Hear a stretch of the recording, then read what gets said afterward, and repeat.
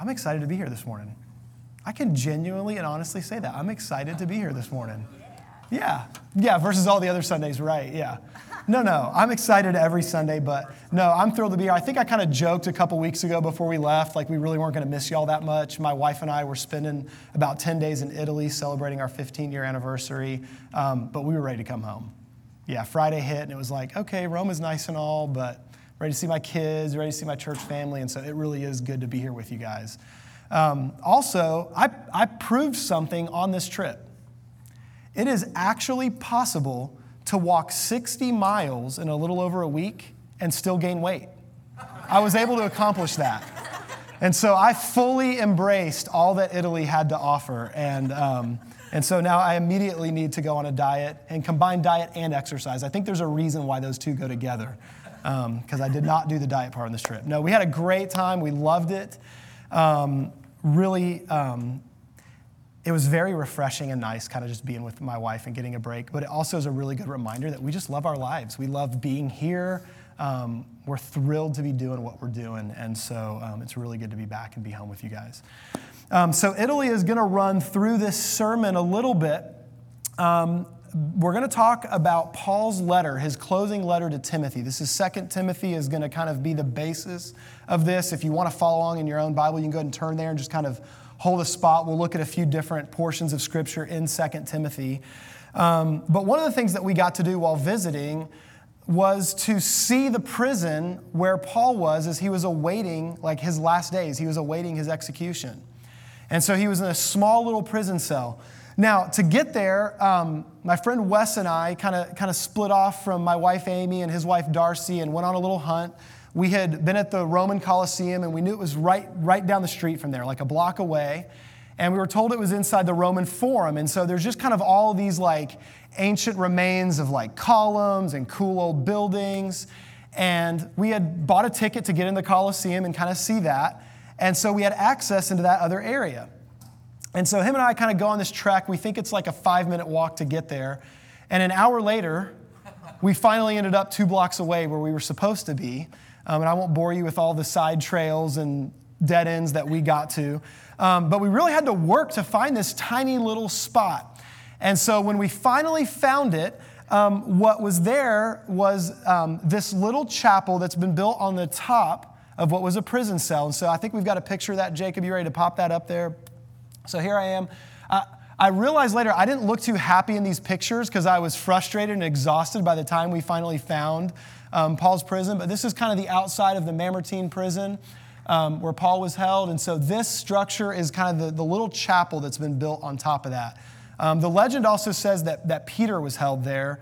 That hasn't been as verified, but they're pretty certain Paul was there. And so then we went inside, the first thing we saw was this model of the structure. So I wanted you guys to see this. Go ahead with that next picture, Jacob. I don't know if y'all can see that very well from there, but it's sort of a breakdown of the building we were in. And so there's the steeple there, and then at ground level, we walked into kind of this room. That's the first one down from the roof, and it's just this little chapel, maybe like fewer seats than we have in here, just tiny little spot. And so we walked in there, and then we went down a staircase, and now, Jacob, if you would go ahead, and there's a zoom in that's maybe a little tighter. You can see that a little bit better there. We went down a staircase into this room. And that room right there was sort of the area where like the guards would go, and the only access into the actual cell where Paul was a hole in the ground that had a grate that went over it. And so the prisoners would actually be lowered or more likely thrown down into that hole, into this tiny, dank cell, and then you would move into this lower level. Now, if you look at this, when I'm telling you that's a small chapel up there, I mean, you can imagine how cramped the ceiling is here in that cell. And so is the next thing the little video we did? So this is just like a 10-second video that just kind of does a little pan through this. Paul was in this actual cell. Little hole in the ground to use the restroom, I guess. That's it. Behind us was just a flat wall. This tiny little dank, dark, below ground level cell, Paul was thrown in there and left to await his execution. That's where he was. This took place in about the mid-60s AD. So we're coming up pretty close on like 2,000 years later from that. And Paul was in this prison cell, and Paul was in prison, many times throughout his journey of following Jesus and preaching the gospel. He emphasized man, I've been in chains, I've been beaten, I've been shipwrecked. He lists all the stuff he's gone through. But now he's in the last cell he will be in. This particular cell was known as the place that you were sent because death was imminent. You were there in holding to be executed. This prison that Paul was in, this was believed to be the first Roman maximum security prison that they ever had. The specific cell that Paul was in actually had another name. The Mamertine prison was kind of the whole prison. That cell was known, and I'm going to butcher this, but it was known as Tullianum. Tullianum was kind of just that particular room. And so there was Paul, and as he's waiting out his final days, he knows it. He knows it. We'll even see this as we begin to read in 2 Timothy. He knew what was coming. And in his final days inside of this cell, what he decides to do with his last days is to write his spiritual son Timothy a letter. And so as we approach this morning, I just want to encourage you to kind of have the mindset of not only physically where Paul is, but where he is in his own heart and mind. He knows what awaits him. This is a guy that has walked a long, hard road, traveling all over the place, going through a variety of trials, and now he knows he's reaching the end of his life. And, for many of us, we have no idea what the rest of this day, much less tomorrow, holds. Many people will have no idea their moment of death, their moment of moving on to heaven. We don't know that. Paul had a very specific sense of what was coming. And so imagine, put yourself in that place of knowing your last days are upon you. You know they're coming, and you've got some things you want to say. You have some people that you want to talk to. That's what this letter is about. This is Paul pouring out his heart to his close friend who he's walked through life with, he's poured his heart into, and that's what this letter is. And so we're going to look at this from kind of three angles. Now, there's all kinds of just deep, rich stuff in 2 Timothy. I'd encourage you guys, do a little digging on your own, read through it, unpack it, great stuff. But we're going to look at this from three angles. And so as Paul is writing this to Timothy, the first thing he's emphasizing is this idea of Timothy running his own race, of Timothy embracing his walk, his purpose, his journey on this earth. Timothy, understand and embrace your road. And so this begins even as he's opening his letter. So let's start here in 2 Timothy chapter 1. We're going to begin reading in verse 3. And so here's Paul in this dark cell, and he begins to write, and he says, I thank God whom I serve, as did my ancestors. See, think about this. He's reflecting. He's thinking back on all that have come before him. I think about my ancestors, and with a clear conscience, as I remember you constantly in my prayers, night and day. I don't even know how much he was aware of when was night and when was day. I mean, there was no way to tell in this cell. The cell above it didn't have access to sunlight. So he's like, I don't even know. I'm just praying for you constantly. As I remember your tears, I long to see you, that I may be filled with joy. One of my big prayers in my life, especially the longer I walk with the Lord, is that his word would continue to stay fresh and real and alive in my heart. I don't want to become so familiar with the scripture that it just becomes this ritual, this routine, this thing I'm supposed to read and becomes dry. Like, Paul's not writing a fancy letter. He's going, man, my friend, I can picture the last time I saw you. You were in tears because we were parting. And my heart aches to see you again. I would be filled with such joy if I could just see my friend's face one more time. Verse 5, I'm reminded of your sincere faith. He loved the genuineness of Timothy's heart. A faith that dwelt first in your grandmother Lois and your mother Eunice, and now I am sure dwells in you as well. See, Paul's not only reflecting on his own legacy, he's now reminding Timothy of his. Remember where you came from. Remember who you are. Your grandmother prayed for you. Your mother poured her heart out for you. And now here you are faithfully walking with the Lord. For this reason, think about this, for very personal reasons, in light of Paul reflecting back on his life, in light of Paul's heart and love for Timothy, as a reminder of those who've gone before Timothy and poured into his life, that legacy that's been poured into him. In light of all that, Paul says, listen, buddy, here's the deal, man. For this reason, I want to remind you, fan into flame the gift of God, which is in you through the laying on of my hands. For God has given us a spirit not of fear, but of power and love and self-control. How familiar is that final verse 7 to you guys? Y'all pretty familiar with that? God's not given us a spirit of fear, but of power, love, and self-control. Now, I want to do a brief little off to the side thing here. I do think it's right and appropriate at times to grab a verse and hold that verse and pray that verse. Jesus, believe it or not, actually took verses out of context sometimes. Several times during his ministry, he would grab a verse out of a passage and use it in a different way. Now, he wasn't changing the heartbeat of Scripture. I don't want to encourage that. It should line up with the fullness of God's word. But I do think we're called to pray this as a prayer. God, I don't want to have a spirit of fear.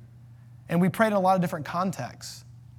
But Paul very specifically, when he's writing this to Timothy, he's talking about Timothy stepping into the place God's called him to. He's saying, you have courage to be the man God has called you to be, to walk the road God has called you to walk. Every single one of us has a unique place and a unique purpose and a unique road to walk. No one else can do it. I'm not supposed to. There's a road I'm called to walk. And so Paul's saying, Timothy, don't be afraid of that road God's calling you to walk. Now listen, this is like real. Nero is the one on the throne. He's slaying Christians all day long. Their leaders are dropping like flies. They're being imprisoned. They're being killed.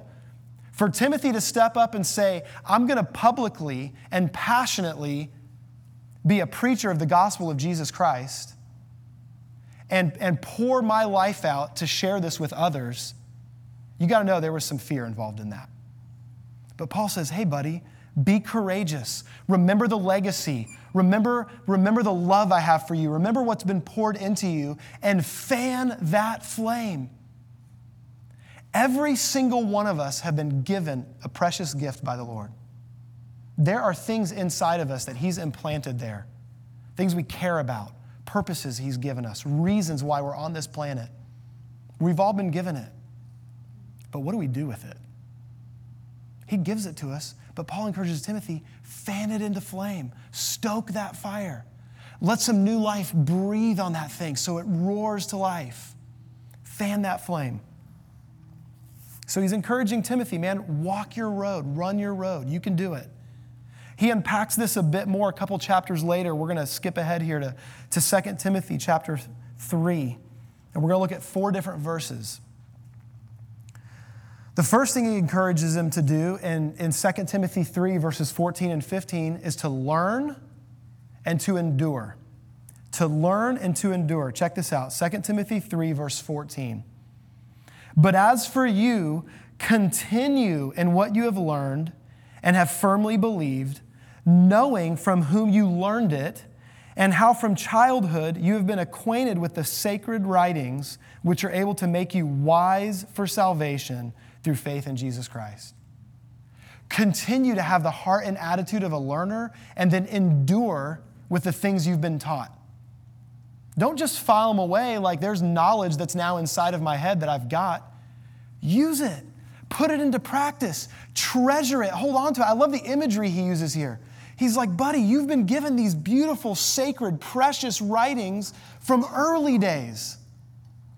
This should be an encouragement to all of us, but this should especially be encouragement to those of us who've maybe grown up in the church, who've grown up in the faith, who've walked with the Lord from a young age.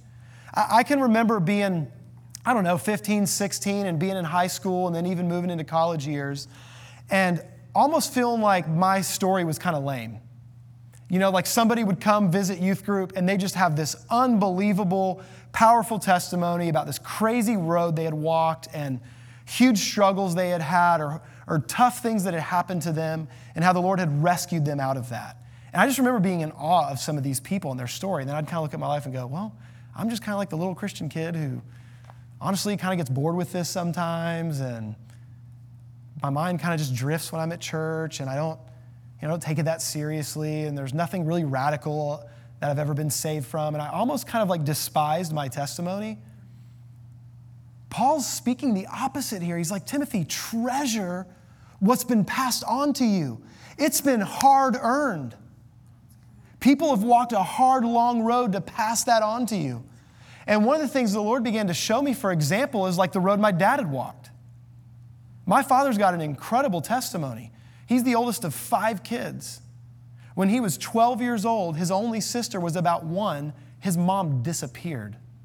They didn't meet her again until my dad was in his 50s. She disappeared. He became like the mom of the family. He could have counted on one hand how many times he'd been in church his whole childhood. His dad was an over-the-road truck driver. And my dad, living that life, walking the hard, rough road that he did, gets married to a little Catholic girl whose parents were not thrilled that she was marrying him, by the way. My grandparents love him now, but they were not thrilled. They get married, and she's kind of drifting from any sort of faith, and they have 6 hard, rough years of marriage.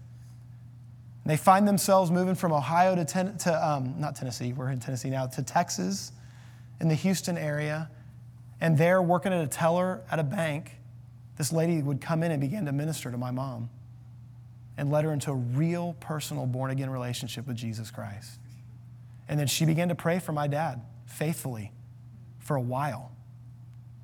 And one day she's in the kitchen, I think like Pat Robertson or something's on TV. She's listening, he's reading his paper.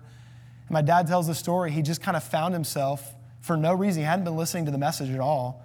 He heard the guy say, do you want to pray to receive Jesus? And he put his paper down and prayed with the TV evangelist. So I guess there is some use in TV evangelists. Sorry, I've got a little bit of a thing about that. But listen, there's people doing that with good purpose and good intention in some cases. And so here's this guy. He gets led to the Lord through the TV screen. And because of that, because my dad walked that hard road and him and my mom purposed, we're going to learn what a real marriage looks like in Jesus. We know what it doesn't look like, so let's learn what it really looks like. And let's learn how to be parents, even though my dad had never truly been really fathered or mothered in a healthy way. That's my testimony. It's my parents. It's what they've done. And that has been passed on to me. It's been hard-earned. And not only that, can you hand me my Bible real quick, babe? Not only that, this has endured. I get to read a letter from Paul. I'm holding the same thing Timothy held. Paul was in that prison cell. Instead of going, woe is me, and this is miserable, and how could God let me end up here? I mean, I was convicted. I was annoyed that it took me an hour to find a place that was 2 blocks away. And I'm like sweaty and hot and frustrated, and this is my last day in Rome, and I'm wasting it wandering around looking for this. I could have been, sitting at a nice cafe for the last hour, and instead I had to do all this, and I walk into that cell. I get to hold that sacred writing where Paul pours out his heart and says, this is who Jesus is. And this is what he's done for you. And Timothy, this is what he's called to you. And now I get to read it as Jake, this is what he's called you to. I have that sacred writing. I get to hear from Paul's heart. Really, I'm hearing from the Lord's heart through Paul. That's our legacy. That's what we've been given. And so we're told to learn it and to endure in it, to hold on to it, to treasure it. The next couple verses go on to say in 2 Timothy 3, verses 16 and 17, all Scripture is breathed out by God. You want to know how you fan the flame that's within you? Let the Holy Spirit breathe the Word of God into your heart and life, and that flame will roar. Jeremiah said it was like fire shut up in my bones. You want to watch God set you on fire? Open up with a real, honest heart and say, Spirit of the living God, will you come and make your word alive in my heart? And he'll do it. He'll do it. This word of God this scripture is breathed by God, and it's profitable for teaching. I can learn things I didn't know before. I can open up this book and find something fresh and new and alive today. For reproof, I can be told when I'm a little bit off. For correction, for training in righteousness. I can be trained like an athlete. I can grow. That the man or woman of God may be complete, equipped for every good work. Complete, made whole. You know, one of the versions of the word holiness is wholeness. Things are set right. They're healthy. They're good. He says, Timothy, God wants to build you up into this complete, settled, confident, assured, equipped man. That's what Paul had to say to Timothy. Note that learning, when it comes to this book, when it comes to God's word, it's not about knowing, it's about changing. It's about changing. When we learn from God, he changes us, he grows us. So that's the first thing he had to say to Timothy. Timothy, run your race. Fan the flame. Let God's word come alive in your heart and see what happens. The second thing he encouraged Timothy to do was to pass the baton. One of the surprise things on the trip for me, I'm the kid that didn't really enjoy art class. If there was a field trip to a museum, it was just like, you know, you do the thing where like your bones go like jelly. It's like, I can't take one more step through this boring, like, where's the next bench that I can sit on and just wait till we go to the next room? Like, I did not get into art class. I just didn't. And so part of going to Italy is like, we're going to go see some museums. We're going to look at some art. And I did get bored a few times, I'm going to be honest. But I was also blown away a few times. One of the things that was incredible, we were in I never pronounce this right, Uffizi, the Uffizi Museum in Florence. And there were a lot of incredible things to see there, but there was a lot of Leonardo da Vinci's work there. And one of the paintings that we came across was this painting of the baptism of Jesus. And they began to teach us about this painting, and he didn't paint this painting on his own. He was still relatively young and was working with his mentor. His mentor's name was Andrea del Verrocchio. He was Italian. And the two of them did this painting together. So I want to show you this. So first of all, here's the picture that Amy took. I'm pretty sure Amy, you took that, right? So that's the actual picture hanging on the wall there. There's John on the right, John the Baptist on the right. There's Jesus. She probably told me what those angels were right there. I don't really remember. But anyway. All right, go to the next picture. It's a little bit easier to see. It's a little bit of a blown up picture. So this painting was started by his mentor, his master. And this was a pretty common thing when there were apprentices learning how to paint. And so they would work on projects together. And so Verrocchio painted this. So he started, and what's interesting is Verrocchio painted starting on the right. And I know like you're kind of far away, you may not be able to tell this really well, but he did John the Baptist. And as it began to move to the left, Da Vinci came in and he painted Jesus and the angels in the background on the left-hand side. Now, when you're looking at this thing in real life and you begin to hear that there were two different guys painting it, you start to look at it, you start to see the stark difference. There's way less detail, the use of light, it's super simplistic of what the original guy did. And this was a master that taught some incredible artists. And this young Leonardo da Vinci begins to paint on the left, and it just takes over the whole picture and becomes a masterpiece. What's sad about this is when Leonardo da Vinci finished his part of the picture and his master saw it, he realized how much his pupil had exceeded him. He never painted again. He stopped. Isn't that sad? He's the one that poured into that guy. He's the one that mentored him, discipled him, taught him, helped him grow into this incredible master. Instead of getting to step back and go, dude, you nailed it. This is amazing. The pupil has surpassed the teacher, and celebrating it and then moving to the next guy to begin training him, he's devastated. He never painted again because the student had surpassed him. What blew me away when I began to think about this painting is what it's a painting of and the stark difference between John the Baptist and Jesus versus Verrocchio and Da Vinci. The very thing he's painting is the passing of the torch.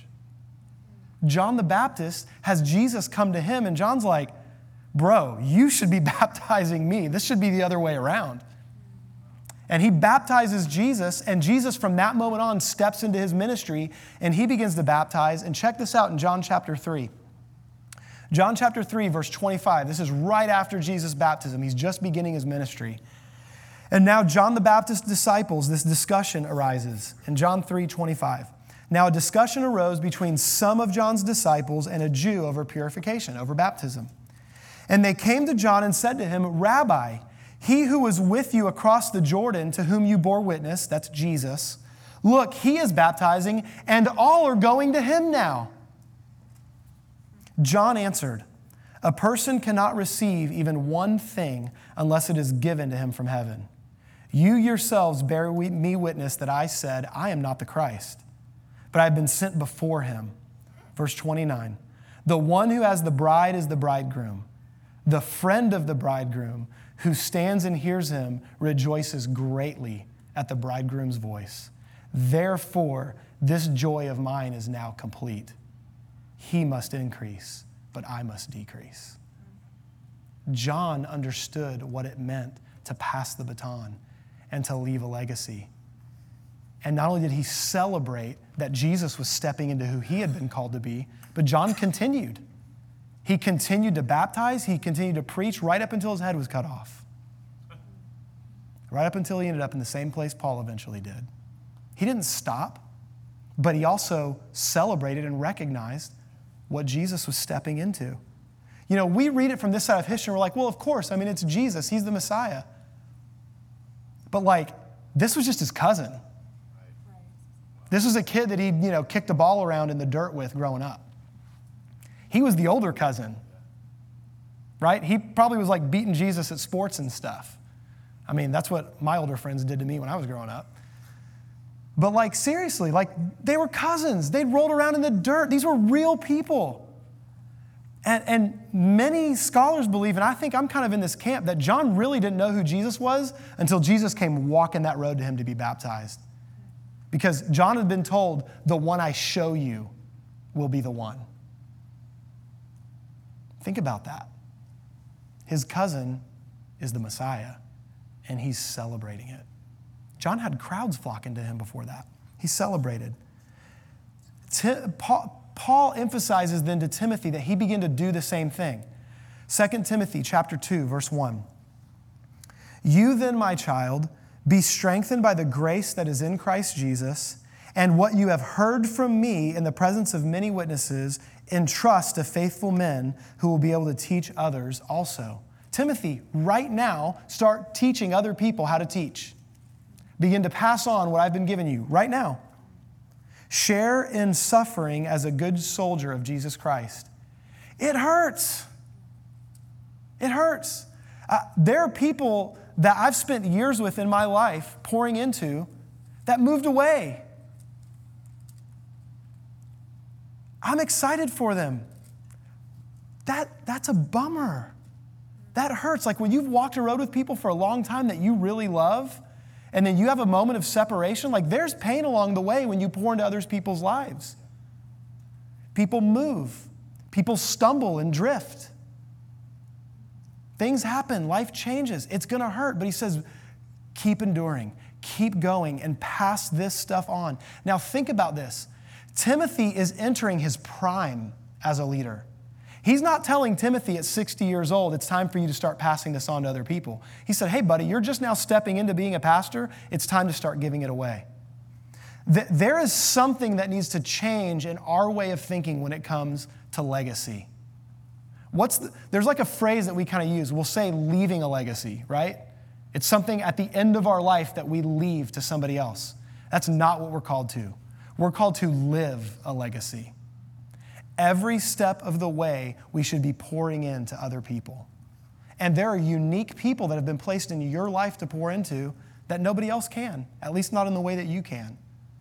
And so there are people right now in our lives, as we're fanning our own flame and stepping into what God's called us to run our race, We're not going to just get wrapped up in our own lives and then later stop and go, now that I'm reflecting back at the end of my life, what kind of legacy do I want to leave? You've already left it. You left it. Every step you were taking, you were already leaving a legacy. See, one of the things that we have to be willing to let happen in our hearts is let the truth of what God says confront our cultural norms. And one of the things that is so normal in our American culture is to build my own life. To pick myself up by my bootstraps and live the life I want to live. Now, there's nothing wrong with pursuing our dreams and doing the things God's called us to. But we are meant to do that in light of the bigger picture. Remember how Paul started? Remember your grandmother. Remember your mother. Now, he's saying you pass it on to other people. While we are living the life God's called us to live, we are to be about others. Not so wrapped up in ourselves and our own journey and what we're doing that we miss the boat. We're called to live a legacy.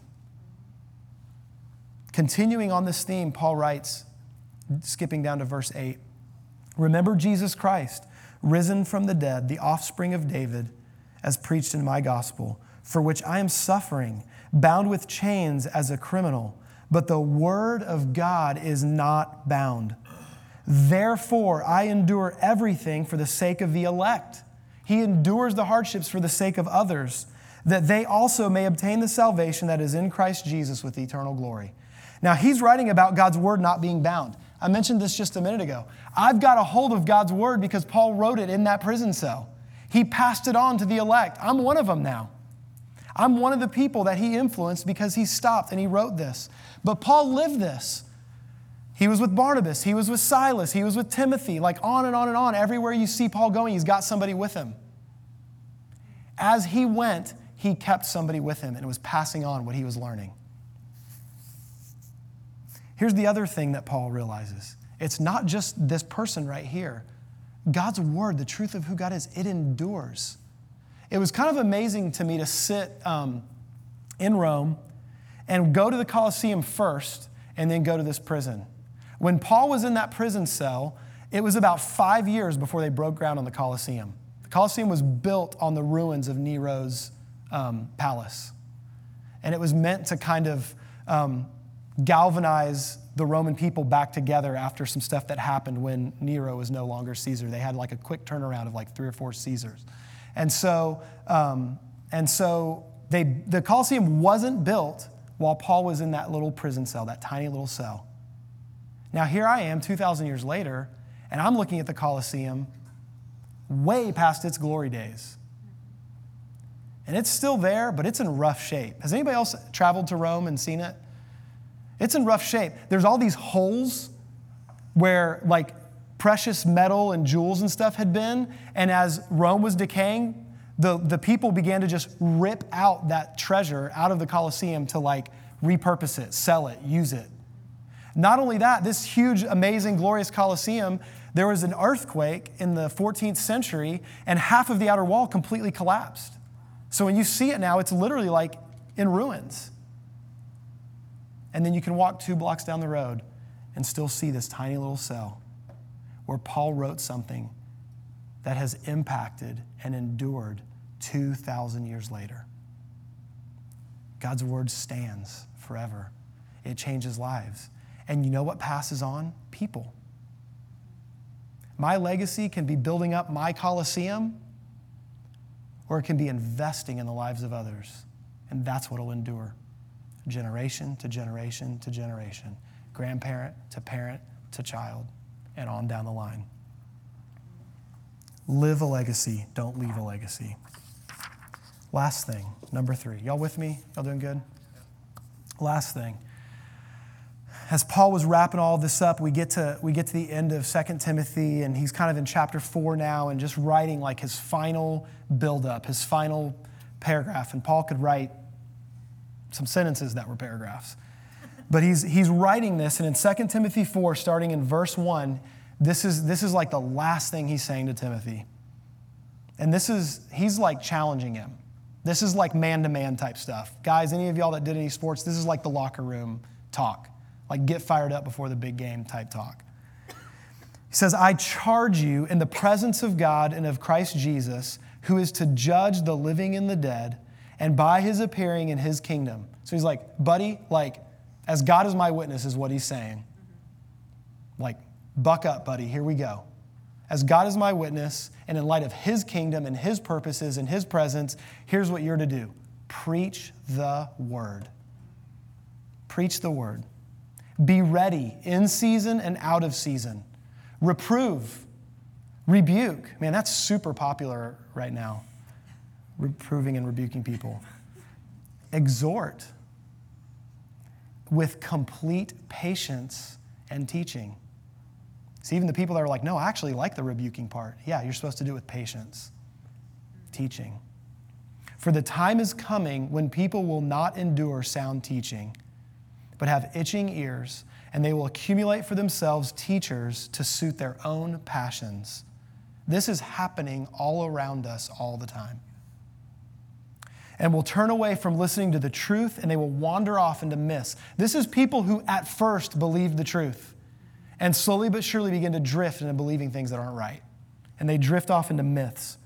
As for you, always be sober-minded, endure suffering, do the work of an evangelist, fulfill your ministry.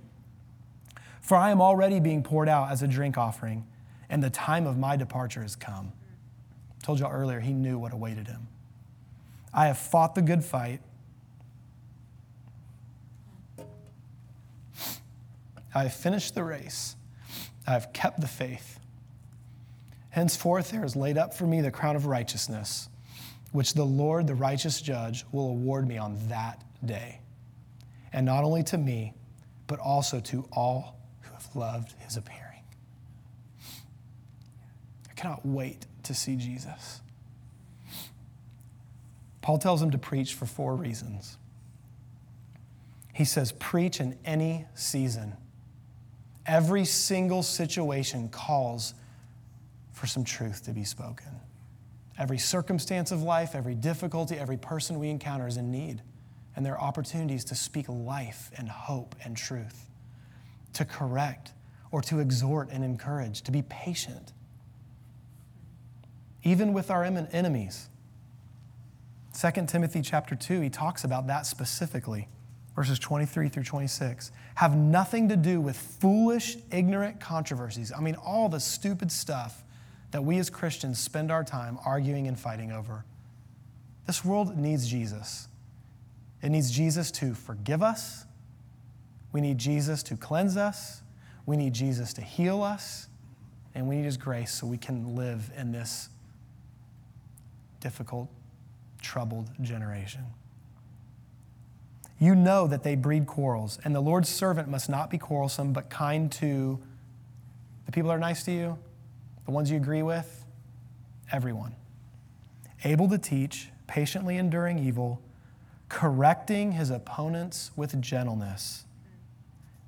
God may perhaps grant them repentance leading to a knowledge of the truth, and they may come to their senses and escape from the snare of the devil after being captured by him to do his will. They may not, but gently correcting them will give an opportunity. And so that's why we preach. We preach in every single season for whatever the season calls in order for people to be won back, to be restored, because their itching ears are getting scratched by a lot of other voices. Not only that, he tells them to preach because gravity. Everything does this. Remember, he says, people will begin to hear myths. They'll begin to follow legends. They started out here, but they'll drift. This is the natural course of things. This happens in my own life. Unattended, I do that. And it's actually kind of scary sometimes how fast that can happen. That's the tendency. Gravity sets in. And so a force greater than it has to hit up against it to keep going. And he says that's what the Word of God will do. Preach God's Word because of gravity.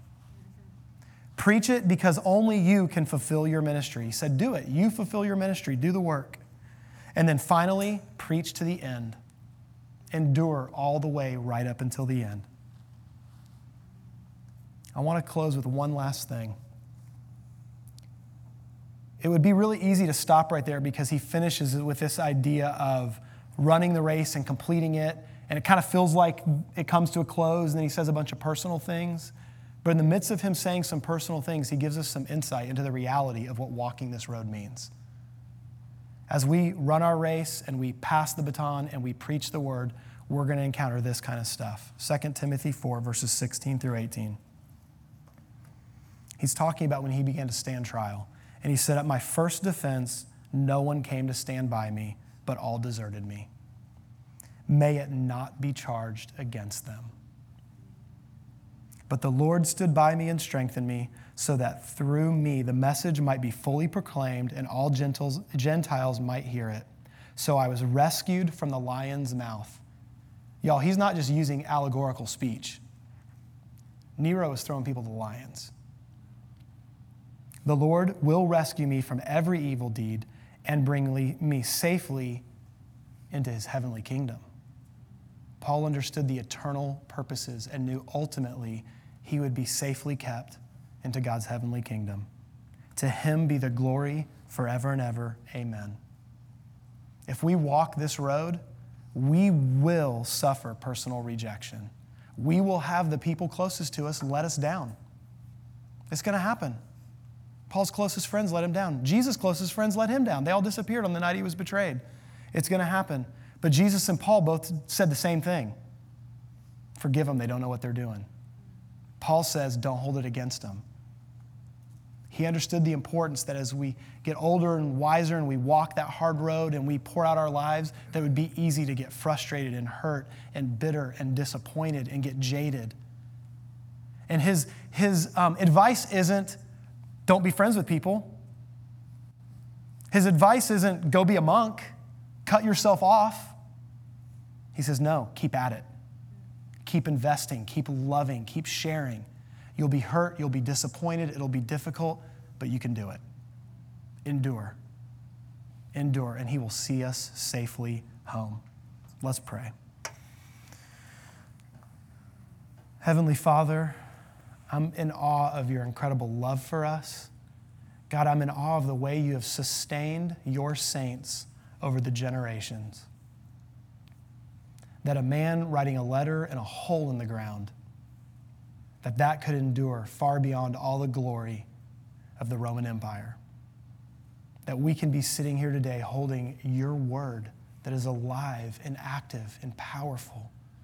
God, that will fan the flame in our hearts, that will stoke it into a huge fire. God, my prayer is that we would be the kind of people who would run our race, who would, while we're running, live a life that's leaving a legacy every step of the way. And God, that we would hold firm to your word. We would believe it and we would speak it. And we'd do it in the right way.